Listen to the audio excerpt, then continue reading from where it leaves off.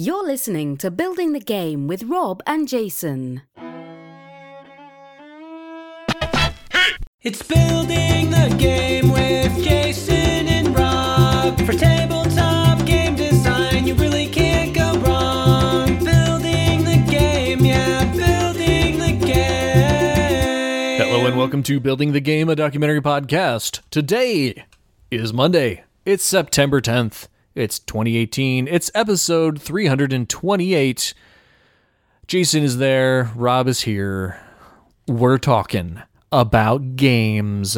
That's what we do. It's Building the Game, a documentary podcast. My name's Rob. Whoa. Jason's there. It's September 10th. It's 2018. It's episode 328 of Building the Game, a documentary podcast. It's a documentary podcast where me, Rob, and he, Jason, talks about games. Building them specifically. Building games specifically. In fact, you are listening to the 328th episode of Building the Game, a documentary podcast. And you're listening to that if you downloaded it on the day that it's posted on Monday, September 10th, 2018. It's a big day. It's our 328th episode. Whoa! I could keep going for a full hour. Jason is messing with the pop screen and making a lot of horrible, weird sounds. Based on our content in general, you could just do that for an hour. It'd be fine. People would listen. Yeah. Yeah. Or not. But hey, you know what you should be doing right now? You should be searching on Kickstarter and clicking refresh over and over again for the next 48 hours. For the next 40. Until the 12th, when Into the Black Forest is on Kickstarter. And you back it, not just on day one, but in the first couple hours. That would be great. It's really helpful as a designer when you do that. So if you could do that, I'd love it. Yep. As Rob likes to say, we don't have Patreon. We don't have Kickstarters for our show. Back our games. It makes us real happy. Yep. And you get great games, and that's awesome. Right. And best way to support us. Right. And this game is super duper cheap. It is. I'm not going to tell you how much it is because I don't remember for sure. But it's super duper cheap, and you could super duper buy it. Yep. Or buy 7 copies. Yeah, let me tell you, Jason, right now, while they're listening to this. Right now. I'm about now? Right. Okay, now. Okay. I am in Utah right now on vacation. And I'll tell you what. I'm going to be pulling up my phone. I'll be in Arches National Park looking at beautiful, beautiful natural rock formations. Right. I will be ignoring them. I will be saying, I don't have time for you, nature. I need to pull up the Kickstarter app on my phone right now and back into the Black Forest on the 12th. Yeah, absolutely you do. That's what I'm going to be doing. Sweet. Thanks for that. Yeah. Okay. Nature can wait. Nature can wait. Hey, don't forget to edit these shows ahead of time. Oh, yeah. Don't worry. Yeah, super important. Yeah, I'm on the ball. And we need to figure out when we're going to record. We need to record. That'd be good, yeah. Right. So. We'll figure that out someday. Yeah! Someday. We should do it on lunch one day at work. That's easy. People love when we do the shows at lunch because they sound so good. They sound great. Hey, did you play any games lately, Jason? Yes, 2 of them. Wow. I played a crap ton of prototypes, as we talked about before. But yeah. So I played 2 games that I've played one of them before. That was Most Wanted from North Star Games, designed by 3 very nice people. Yeah. Whose names escape me. Dominic, who did Wits and Wagers, who I assume his last name is Crapuchettes. Crapuchettes. I don't know. It's a really long name. If it's Italian, you have to say it with the fingers like pinched in front of you and like emphasizing with the Crapuchettes. As you would say, that's good podcasting.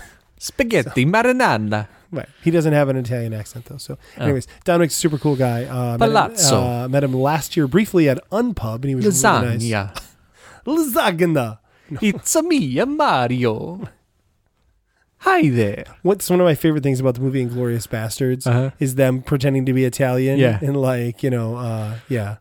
It's great. Yeah. Anyways, so you played Most Wanted? I played Most Wanted with Still good? my wife, our friend Ro, and my mom. And it was super good. Yeah. Super fun. Everybody caught on lickety split. That's what I like about that game. Yeah, it's good. And then my mom accused North Star Games of plagiarizing Gunslinger Ramblers. So, well, I mean, she's like, this game, this is Cowboys with poker cards, Jason.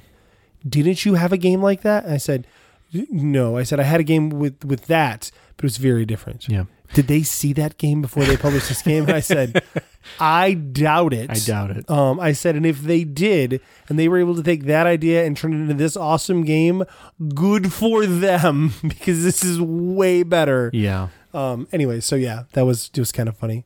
She got real like upset. So she suddenly turned into the mom from Everybody Loves Raymond. I don't like that, Jason. But anyways, so we played that, and then we played 5 times. We played The Mind. Everybody's favorite game that I don't like. Yeah, so you don't like it. I get the draw, right? So to back up Rob's thing about the fact that he hates co-op games because why don't you just cheat? We cheated. But it was like, so it was an agreed upon cheat, right? One of the things if everybody who's playing agrees to cheat, then it's not cheating because we all agree to play it a different way. That's against the rules. We house ruled it to cheat. No, so to make the game fun. You mean right? So the game was fun, but it was like. With the group we had we played it just like it says, which, you've cards 1 through 100. Everybody knows this game. You put your hand in the middle. Oh, we sync our minds, and then you play, right? And at any point you want, you can resync your minds, right? Which to me, that is them telling you some ways you could possibly cheat, right? So what we did was we agreed that when you would put your hand in the middle, that shoulder height was 50, right? On 1 through 100. And then everyone would adjust their hands based on that, right?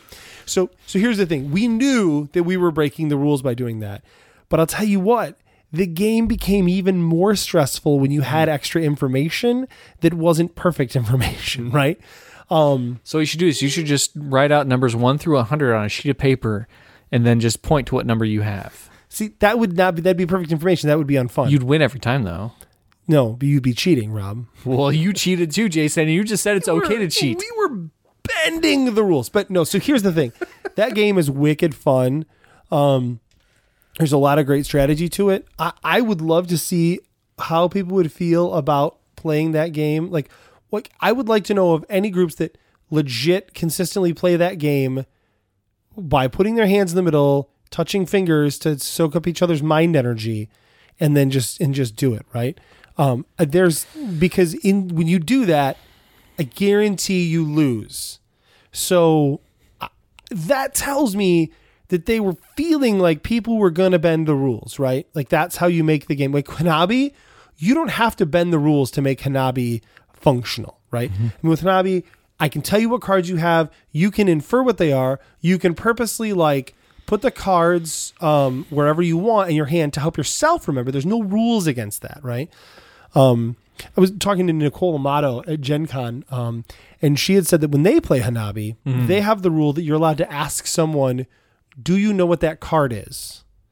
And if a person says they can say yes, and they can say what the card is. You can't tell them whether or not they're right or wrong, but basically they can tell you that they know whether or not they know what the card is, right? And she said the worst game she ever played was they played with a Magic player who instinctively just shuffled the cards between his turns because that's what Magic players do with the cards in their hand, right? Just kind of shuffle them around. Yeah. So she's like, every time we'd say, do you know what this card is? He'd be like, it's a 3. And she's like, I hate you. Because I just told you last turn what the card was. So anyways. Okay. Yeah. So that was kind of funny to me. Anyways, what I'm saying is Hanabi, you can play Hanabi straight to the rules, no breaking the rules, and you can do very well at that game. Mm-hmm. Whether or not anyone could actually win that game, I don't know. I'm sure people will tell you that their grandma's neighbor won one time when they were playing at a college party. But I don't know that they actually did. Mm-hmm. But the Mind, I don't see how you succeed at that game without bending the rules. I just don't. Well, by reading each other's minds, man. By connecting, by syncing up your mind. That's stupid. With the help of the magic space rabbit. But what I said to you earlier when I mentioned this game was that really, really it was hilarious to me. So the very first game we played, I shuffled the crap out of those cards. The cards also come in a randomized order, which is super nice. But I shuffled the crap out of those cards, dealt 1 card to each player. There were 4 of us. We managed to play the cards in order. The cards were 11, 12, 13, and 16. The amount of times that you got cards adjacent to one another, or sequential, I guess is a better way to say it, is ridiculous. 1 through 100, there are 8 cards in play, and 2 to 3 of them are sequential. I had said to Rob, if this was a computer game, I would assume it was doing it on purpose. maybe that's the real trick of the mind is the cards are purposely screwing with you. Maybe that's what the Magic Space Rabbit is doing. Yeah. Anyways, I very much enjoyed the game. It was really stressful in the right kind of way where you're like, but it had a lot of aha moments, right? Yeah, it had a lot of like, yeah, like the people at the bar were like, could you calm down, please? Yeah. We were at One Well. So One Well, our local board game bar, is hosting a game night where they allow us to bring prototypes in, drink beer Thursday of every month, and then people play them, and it's friggin' great. Yeah, it was a lot of fun. Yeah, it was good. And I drank beer, and it was cool. Good. And they don't have my beer anymore. The Root Beer Float Stout. They quit making that. They haven't made that in a long time, honestly. That's not okay. That's not okay. They haven't made it in a long time. You know what they did have, though? They have root beer, right? Which I know you can't drink because it makes your foot feel like it's going to fall off, and that sucks. Yeah. But I had root beer, like 4 glasses one night, because I went there the next night with the other people. Root beer float with that root beer is sure. magnifico. Yeah. The root beer's good, though. Yeah. Yeah. Yeah. Charcuterie, prosciutto. Prosciutto. Yeah. Arrivederci. Yeah, that's good. I feel bad. If anyone's Italian and they listen to this, I'm sorry. But I feel like it's okay to make fun of Italians. Like, that's a thing, right? Like, is that okay? Not so much. No? The French? I feel like the French, that's... Oh, yeah, totally okay Yeah, to make fun okay, of yeah, French. Everybody hates the French. Baguette, croissant, Baguette. croissant. So we get our... Croissant. I played some games, too. Oh, did you? Well, let's talk about that. We played chapters 2 and 3 of the House of Danger. Oh, yeah. Yeah, man, that game's great. That's so much fun. The house is so dangerous. Yeah, Christine and I and her sister, we kind of got her up to speed on chapter 1, and we played chapters 2 and 3, and it was just fantastic. What a ridiculous, silly, fun, goofy, enjoyable, awesome. Good time. Man, it is exactly the kind of thing that I like. I'm having so much fun. So we agreed that her sister has to come over again soon so we can finish the game, because we're not going to finish it without her now. She's invested. Right. She's in it.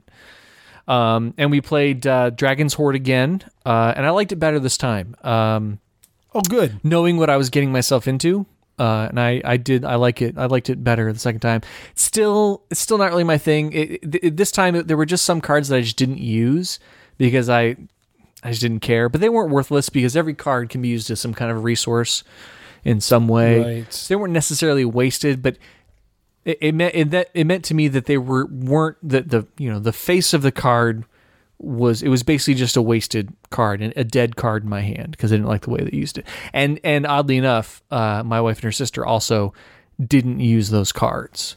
So that means those cards just sucked. Those cards were bad, right? Stupid cards. We hated them. Not bad, but it's just not the game we want to play. Right. You know. Anyway, but the rest of it is fun. The art is really, really charming and cute. So that's okay. We played a 3-player game of Dude.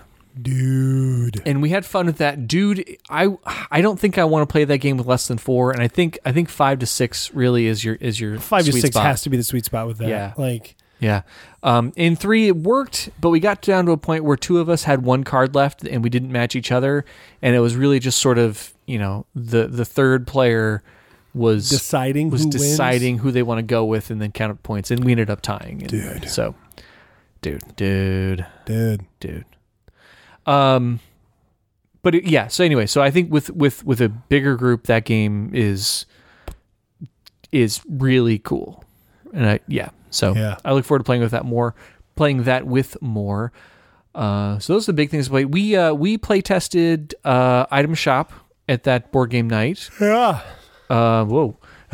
Yeah. And that went well. You played with 3 other guys. Yes. And they had a lot of good feedback. Right. I don't know if you had any other thoughts since then. I destroyed them. Oh yeah, you did. you had played before. It was clear I'd played before. Yeah. Right? Yeah. So, and also just kind of got lucky. And the way that I won, you're going to fix that. You already said that set was worth too many points. Yeah. And I just got lucky and found a set that I was able to get everything for on turn 2. Right. And it basically was my entire first 2 turns. Mm-hmm. But even if you fix the pricing, even if that had happened, I may still have won, but it wouldn't have been because of Would have that. been a lot tighter, yeah. And to be fair, if you had taken that away and even made it a more reasonable number, I would have won, but it'd have been real close. Yeah. But I mean, again, I know, like I've played the game a couple times and I Sure. was terrible at first, right? And then I started to pick up on, this is the thing, right? And Yeah. and I actually I'm still tuning that too. Right, yeah. right. Oh, no. But I liked it the first time, but I really liked it the second time. It was Good. much more fun the second time, Good. only because, first of all, you've made some tweaks. Yeah. I think that helped a lot. Because there was a couple of things that I thought were kind of boring and you had cut those. Yeah. And so the whole game flowed very well. And was, Yeah. that's a good game, man. Thank you. It's a lot Yeah. of fun. So, Yeah, and it's fitting into that same sort of light year range that Saloon Tycoon is in, right? Right. Then that's kind of my comfort zone. Like if I'm not going to make some kind of silly lightweight thing, then I like being in that area. right. Lightweight Euro-y. Yeah. Right. Yeah. The lightweight Euro is my puzzly card game. Like that is to you. Yeah. Your lightweight, that's kind of where we both fall. Yeah. What's interesting is when we first started designing, I was trying to design bigger, Yes. crazier things, and you were trying to design more Right. lightweight things, and then we Right. kind of flip flopped. We did. It's weird how that happened. Yeah.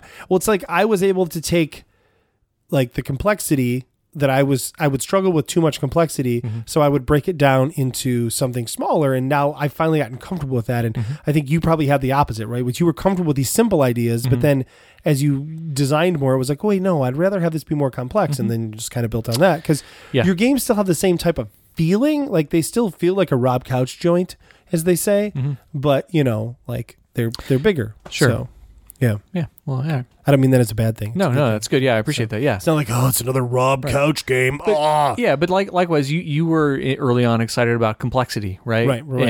And you've managed to pack that complexity into some smaller, compact experiences, right? Right. That's my hope. Yeah. And sometimes I still struggle with that. Sometimes I still It's tough. err on Yeah. the side of, well, and I think you have the same issue, right? Sometimes you're on the side of too simple, Yeah. and sometimes you're on the side of little too complex for me, Yeah, right? absolutely. So, yeah. Because I think even like Item Shop is a good example, right? Mm-hmm. That scaled back a little bit, whereas Saloon Tycoon actually scaled up a little bit. It started a lot bigger and then pulled way back and then kind of rebalanced. little up, right. Yeah. yeah. So it was sort of an up and down on that. Yeah. Right. Yeah. Right. Until it narrowed in with where it is. Right. But anyway. Yeah. Yeah. So I also have been working on Hardpoint. I have added miniatures and a map, and we're going to playtest that tomorrow. We are. And I'm excited about your feedback on that. Adding miniatures and taking that first crack at it. Christine and I just tested that the other night. It instantly made the game better. Instantly. That's positive. Like right away. Like we got through like 3 turns and I was like, man, this is a much better game than ever before. Good. And so I'm excited that it's sort of becoming I like minis games. Like BattleTech, right? That was, of course, always the original inspiration. I like minis games, but I don't like the investment. I don't like how long it takes to play them. I don't want to have to keep buying stuff, right? So I like that this could actually end up being like the minis game that I've wanted for the last 20 years. Right. You know, this small, you buy one box and you've got the whole game right there. And it's easy to pick up and get into, and you can play a satisfying minis strategy combat game in under an hour and feel like you played a whole mission. And that's really cool to me. So, yeah. So still very pleased about that. Again, there were some new problems that came up from that, and I have a good, I think I tweeted this too. New problems popped up, but it was clear to me where to go and what to do with those problems and what the next steps are. So that's what we'll be testing when we play soon here. Cool. All right, we're being long-winded. Very long-winded. Yeah. We were going to talk about a topic here, and we can probably kind of keep this short. I also have a short pitch after that. Cool. But I was talking with Adam, and Adam, I apologize. I'm probably going to get your last name wrong, but I think it's Rayberg. I think that's how it's pronounced. Anyway, Adam Rayberg. I don't know. Yeah, Rayberg. No. Adam is the founder of Adam's Apple Games. Adam's Apple Games. Where'd he get that name from? Can't imagine. It was a I don't know. joke. He must really like apples. Yeah. He's designer of Bruin USA and co-designer of Sword Crafters and Truck Off. I think those are their 3 titles. Still haven't managed to get. I bought Sword Crafters at Gen Con. I haven't gotten that to the table yet. I'm waiting. So good. We're having my niece and her folks over this weekend, so I think I will probably try and get that out for her. We'll see how she does. She's 4.5 now. Might be a little too young for it. I don't know. She can just hold a sword. Yeah, or is she 5? No, she's 5.5 now. She's 5. Wow. Jason, she's 5.5 now. Way to be good at ages. Wow. Oh boy, I'm a terrible uncle. Anyway, Yeah. So I was talking with Adam and just kind of about test and tuning and flavor and the subject of Take That came up in that conversation, and how I said, hey, when I did this and I liked it, but I got this feedback from people saying I want less Take That in this game, and then I played with this other group and they said, oh, more Take That, more take that, right? And he made the comment. He said you got to think a lot about not just, every playtester is going to give you different feedback, right? But you also need to think a lot about the environment in which they're doing this playtest and the relationship within the group of playtesters. And the example in this context was, if you're playing a game that has Take That in it, and the group of people playing the game all know each other and are all friends and are all comfortable with each other, they're probably really going to get into that and enjoy the Take That because they're really going to enjoy attacking each other, right? But if you're playing the same game with a group of people who don't know each other and are not comfortable with each other, they're going to shy away from that and they're going to feel awkward attacking each other. And that's not true for for every person and every player. The people who go to conventions and things where we do this sort of playtesting, Unpub is a great example, often are people who are very comfortable in those environments, right? Right. But the message there was think about that context and think about how that environment can have an effect on a playtester's feedback and that playtester's experience. Right. And that was a really, really fascinating perspective on that I hadn't thought about before. And so I thought we could talk today about understanding not just the value of specific feedback we should talk about a lot, and how to understand what's good feedback and what's bad feedback, but also to think about how the environment in which the playtest is being done can have an impact on the type of feedback you might be getting. Yeah. That's when you first mentioned that, I was like, wow, that is really smart, right? Gosh, it's something that it's something you wish I would have known that a long time ago. Right. So I've been, after having a conversation with him, I've been thinking about, the easiest thing to try to apply this to, I think, has been my experiences at Unpub events, because that's when you get the widest, at least in my experience, I've gotten the widest array of feedback from the widest array of people, of individuals, right? And it was interesting to me to see people play a game, run the same game 12 times in a day. And, one group is clearly 4 people who know each other and are really good friends. Another group are 4 complete strangers who are all there alone and are just looking for anything to play with anybody. And we've talked before about how if there's one guy who starts out the conversation negative, then everybody's going to follow suit, right? Yeah, and that's a big problem. Right, and if there's one guy who starts the feedback super, super positive, then people are going to try and follow suit there, right? They're going to follow the leader, Right. And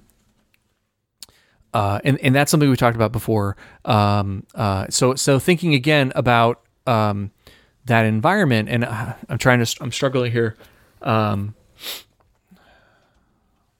Like Saloon Tycoon had some Take That in it, right? Mm-hmm. Which I got some flack for. Yeah. That once it got to reviewers and got out there in the world, reviewers said, I don't want to Take That. I don't want to Take That. I want the multiplayer, single player multiplayer game. Right. And a lot of reviewers said that was the thing they didn't like about it. But man, did playtesters enjoy it. And I think at Unpub, certainly with my local group, with us playing that stuff, because everybody knew each other, people seem to enjoy kind of screwing each other a little bit and stealing cards and things. And that happened a lot at Unpub. And I don't think I ever got a piece of feedback from somebody at an Unpub event saying, I feel bad stealing this stuff from this guy, or I'm never going to use this card because of whatever, right? Right. Well, because against their friend, I mean, when you think about who's playing at Unpub, usually you don't get solo people. And if you do, if you play a 4-player game, and even if you are one of the players, it might be you, someone no one knows, and 2 people that came together. Right. And most of those people are totally comfortable screwing each other over. Yeah. Right. Yeah. Right. So I don't know. I don't know what experiences you've had. Yeah. So I don't. If I design a game that has take that in it, I want the whole game to be take that, right? Like I generally don't put a ton of, like Unreal Estate has a little bit of take that in it, but it's all self-serving take that, right? Like it's like, I'm going to steal a card from you because I specifically know you have what I need, not because I'm being a dick, right? And that's the difference to me between a, let's say, a take that game and an opportunistic game, right? Where I'm going to screw you over, but mostly it's because it's more about me. It's less about you. Right. And with Saloon Tycoon, I think that was the case, but I don't remember exactly all the take that in that game, but but I think that the balance of those things is trying to figure out does it feel mean or does it feel, opportunistic? Right. I don't particularly care for mean take that. But for playtesters, I mean, I'm trying to think of something different to say about this because I agree with that, right? That revelation. But I don't know, in general, I guess I'm struggling to come up with a different example of how that has an effect. I think what's interesting is you could get a bunch of friends that know each other who don't like take that. But I think in general, like us gamers playing games with each other, we enjoy a little bit of, like screwing each other over. You know what I mean? So maybe that's just a game player thing in general. Maybe. But again, there's that uncomfortability level, right? So, and I've been thinking about this for a couple of weeks. And so I guess just sort of, because again, we did a lot of rambling at the start of the conversation, maybe to kind of put a button on kind of where I'm sitting with this idea right now. So my thoughts are about and this is something we have talked about before about keeping in mind and keeping in your heart what your vision for the game is, and if you want to make a take that game, then do that, and know that sometimes you're going to have people play it who don't like that kind of game, and just because they don't like that doesn't mean you need to change your vision for what the game is. It means that the game is not for those individuals, right? And if your vision is to not have that at all, to have it all be, single player, multiplayer game, then leave that out. And if people say, gosh, I wish there was more player interaction in this, you don't have to listen to that. It means maybe this game is not for those specific players. And so it's about listening to feedback and understanding that it can be valuable to you, but also understanding that sometimes while that feedback is valid and important to the people giving that feedback, it doesn't necessarily mean that you need to change your game and change your intentions for the game to fit what those people wanted. Right. And that's sort of kind of where I've landed on that. I do think, though, I agree with that, but I do think it's worth being cognizant of the type of game you're making and whether or not take that is part of that style of game in general, right? Sure, yeah. Euro's not known for their take that-iness. No, true, right. Which very well could be a reason why Saloon Tycoon, as a lightweight Euro, caught some crap for it. Does present itself as a Euro, right? And I think to a large degree it is, but it being light, ideally it kind of bridges that. And that's a lot of what Van Ryder does, is right? They try and bridge that gap between Euro and thematic, and theme is super, super important to what they do. And so I think a lot of people maybe expected it to be more on the Euro side and not to try and bridge that so much. Right. That's a good point. Cool. So, yeah. Those are my thoughts on the subject. I know we didn't have like a astounding conversation about it, but it's worth the revelation for people to think about, your playtesters experience as a group of people that know each other. And I've thought about that in a context profile, but never like that, where it may actually fundamentally change how they feel about some mechanics in your game. So, yeah. So anyway, okay. Moving on, I'm going to pitch a game. So this is kind of abstract. I'll tell you right now, I'm thinking of it as sort of a thematically as some kind of a game about choreographing a dance. Beyond that, I'm not really sure what to do with it with the theme, but structurally, I can explain what I've got here.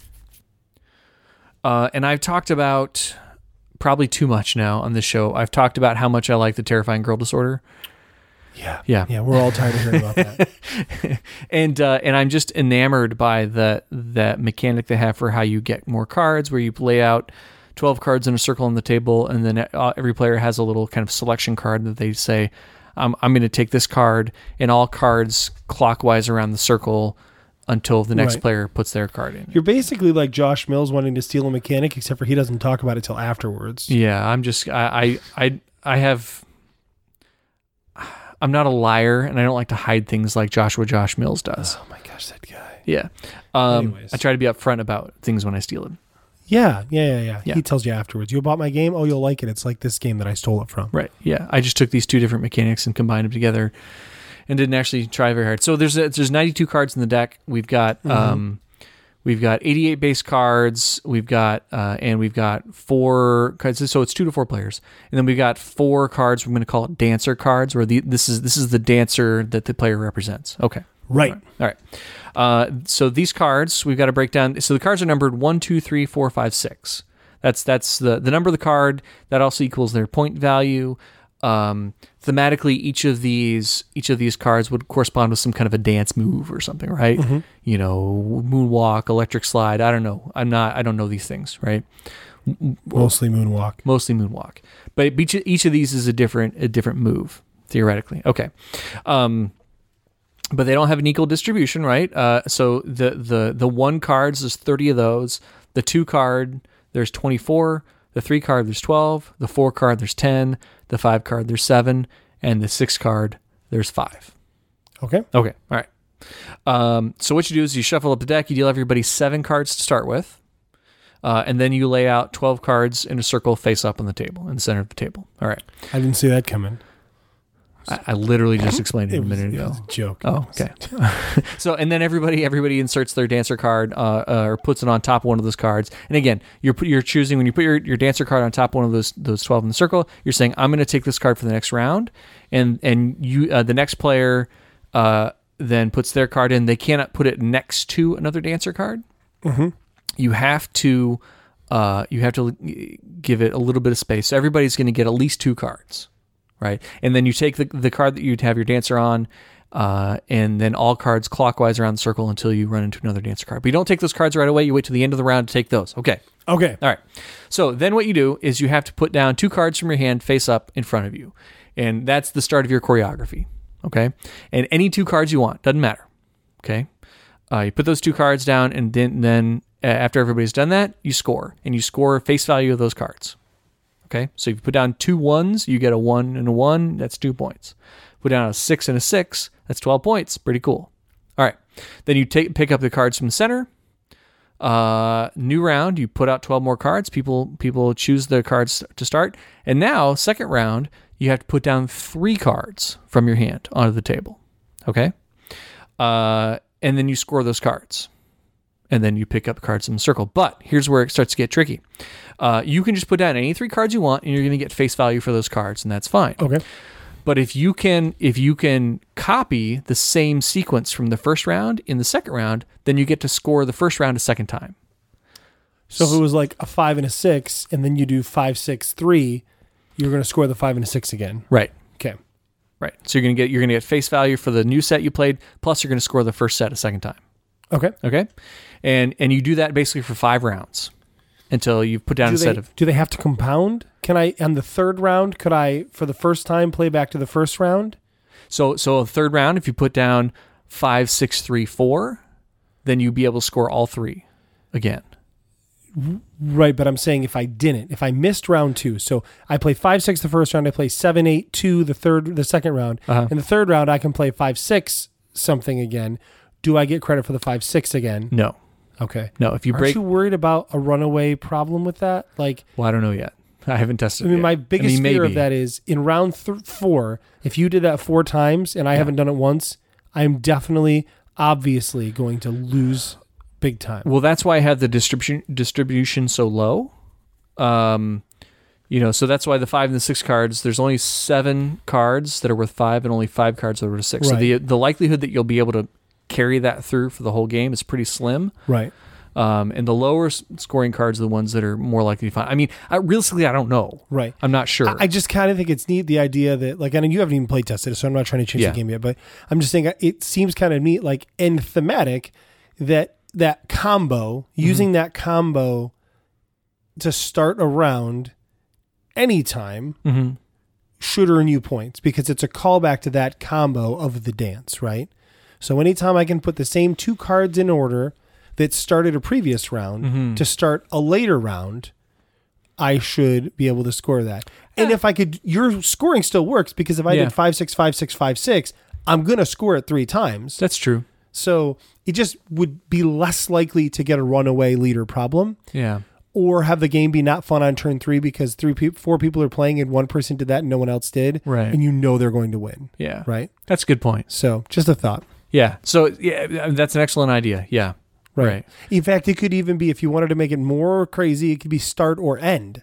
So because the idea is you're doing these moves, right? These combos. These recurring you're gonna do themes 5 in your combos, dance. right? Yeah. So if it can start or end with the same, and ending, like, doesn't really matter for the first round, right? Because it's the start and end, right? But that second round now, like, if I could copy it, I don't know. Maybe I'm making it too complex, but I do think it's worth exploring the idea. You're right. That, yeah. And here's a cool thing: you could do it both ways with the deck you're making. Right? Yeah. Sure. So that's the nice part is you could even while playing score it both ways and see what made more sense. Right. That's true. So, Yeah. Yeah, and so I just to finish the flow of that off. Sorry about that. That's fine. But I mean, you do the circle and you take the cards 4 times, and in the 5th round, you're not going to draw any more cards, and then the deck's empty, and then you just make whatever combo you can with the cards you have left. So that should play 15 minutes? I think so, less? depending on how much AP somebody has. Yeah. But yeah, I think it would be fairly quick, fairly simple. That's the core idea. But I like your points because then if maybe with that first 2-card combo you say, you're kind of thematically saying this is the theme for my dance, right? And anytime I can recall that, I get to score that again, right? Maybe, yeah. And then so then by the time if you get to your 5-card combo, if you can connect that with your 2-card theme from the first round and your 3-card theme from the second round, then you could scroll that stuff again, right? Potentially, yeah. Because what you could basically say is, your themes are your combos, right? And the combo is the whole round, right? Yeah. So the first round, it's a 2-move theme. The second round, it's a 3-move theme, right? Right. Yeah, that's probably better. It sounds more balanced. It does, right? yeah, And it sounds, frankly, a little more thematic, right? Yeah. Because if somebody's doing cool dance moves and then they repeat some of those moves, you're like, oh, it's those cool moves again, right? Yeah. I like that. But it's also then maybe less fearful to break a combo, right? Because if you don't have to chain all the cards, if you can just connect 2 or 3 of them, it makes it a little less intimidating. Right. Plus it also, like, let's say I have a 5 and a 6 the first round and that's my best option, so I put it down. Yeah. Second round I don't have it, so I break the combo. Right. Third round, boom, I get it back. And I'm like, yeah. Oh, I could just use it again. Right. Sweet. Right. That's good. I like that a lot better now that I'm thinking about it. But I mean, your scoring still works in that, right? It just, that's even better if you can pull that off. Yeah. Right. So, yeah. Right on. Anyway, cool. So I don't know. I'd love to try that though, because I like the Terrifying Girl Disorder, except for the couple things that didn't land well, and it sounds like this would not be a problem with that. So Terrifying Girl just has so much potential for AP, and I don't think this would happen. You can't really predict what's going to happen at all. Yeah, it's completely unpredictable. Like I could even know the cards in your hand and still not have any idea what was actually going to happen when you played them. Right, and you may not know either. Right. I've played cards in that game and then been like, wait, did I? Oh, it does this. Oh, okay. Well, I did that. Oh, that actually was really mean. Sorry. Yeah. Right. Yeah. You can be really, really mean and nasty to somebody else without even intending to. Yeah.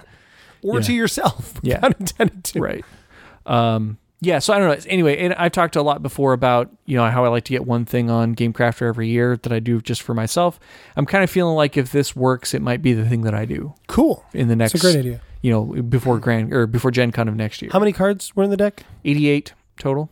Wow, it didn't sound like that many when you were talking about it, but that makes sense. Yeah. So that's basically it. Let's see. I think we have a couple of Twitter questions.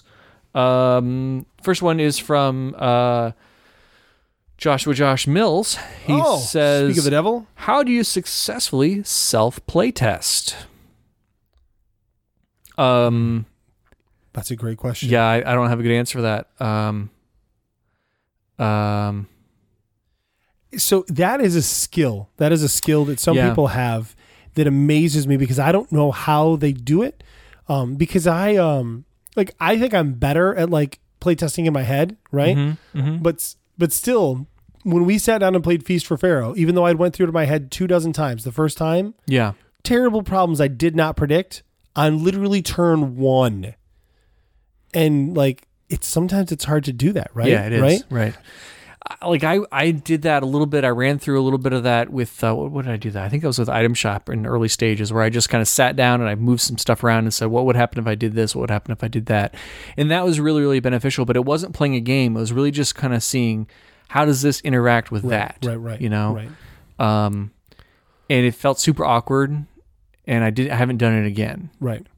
So, Well, the most I've done recently is that cube placing game that we're going to play test on Friday. Like I got it out and I started putting cubes down and I was like, oh, this sucks. I hate this, but we're going to play that way and just see how it goes. And then I'll make that tweaks on the next iteration. Yeah. So anyway, I don't know, Josh, if you can figure that out, let us know. One other question here. This is from Dano. Any trucking games out there? Maybe with a board, highways, destinations, long haul, short haul, package contracts, different types of loads, breakdowns, fuel prices, efficiency of new versus old truck, build a fleet or owner operator. Everything we buy, been on a truck. Does he have a Kickstarter game with all those things? I feel like maybe that's the case. No, no, he does not. Full disclosure, this is actually my brother. Oh, yeah, who replied to this? He might like Great Heartland Hauling Company. Yeah, right. That's the one closest to our hearts. Great Heartland Hauling. It doesn't have all that complexity. It's pick up and deliver. It's good. It's real good. Yeah, but it does have prices being manipulated and stuff. Yeah, and, right. So maybe you have to think about gas. Yeah, maybe when he comes over for dinner this weekend, I'll pull out Great Heartland Hauling and we can play it. Yeah. So, I there's probably opportunity for a bigger game there, though. Absolutely. Yeah. Maybe he about delivering soda. Oh, that's a neat idea. Yeah. So yeah, Great Heartland Hauling. There's probably other trucking games out there. Do you think? I don't know. There's plenty of other trucking games out there. There must be dozens of them. I have no idea what they would be. Right, but there's literally dozens. There's gotta be. Gotta be. Yes. I don't know. Builders, tell us what trucking games are out there. Oh, tell us all about them. Yeah. Anyway, there we go. All right. Okay. And that's going to do it for at Podcast BTG tonight. At Podcast BTG. Building the Game, a documentary podcast tonight. Our Twitter is at Podcast BTG. Jason is at J. Slingerland. I'm at Pulley_designed. You can send us an email to buildingthegamepodcast@gmail.com. Our website is buildingthegamepodcast.com. You can call our Google Voice number 770-TEL-BTG. Don't forget to back Into the Black Forest on Kickstarter on the 12th. Only a couple of days away, ladies and germs. Get on that. Do it. Hey, do it. And whatever, you guys know how this goes. Anyway, thanks for listening. We'll see you guys next week. And have a great everything. Have a great life. Have a great night. Have a great morning. Have a great dinner. I hope you had something good for dinner when you last had dinner. Hope you had something that was tasty and healthy, healthy, good for you, delicious. Don't forget your fruits and veggies. It's important. Also brush your teeth. It's important. Floss, all that stuff. Mouthwash is good too. Good night. Arrivederci. I was literally waiting the whole time to do that.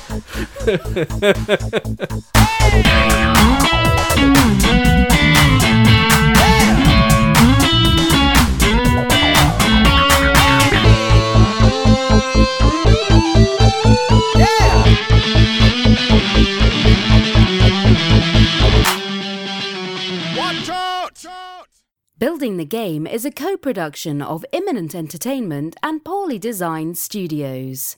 All of the ideas presented by Rob and Jason are property of the Building the Game podcast. Next time on Building the Game. I'm going to be in Utah when we're supposed to record our next show. Utah? Yeah, so... Why are you going to Utah? Because there's a lot of beautiful scenery there. Oh, like Moab or something? We are going to Moab. Yeah, well, that's where you go, right? Yeah, going to Canyonlands and Arches. Among other places. It's a place we talked about going at some point someday. Yeah. It's out west. We like out west, right? Yeah. Like we want to go somewhere out west. Yeah. Always. Yeah. In high desert. That's the high desert. Yeah. Yeah. And it's basically like the normal desert, but it's higher. Higher elevation. Yeah. It's the high desert. Yeah. It says, "Hi, everybody." Right. Cause it's like super high desert. Cause we're going to Colorado, man.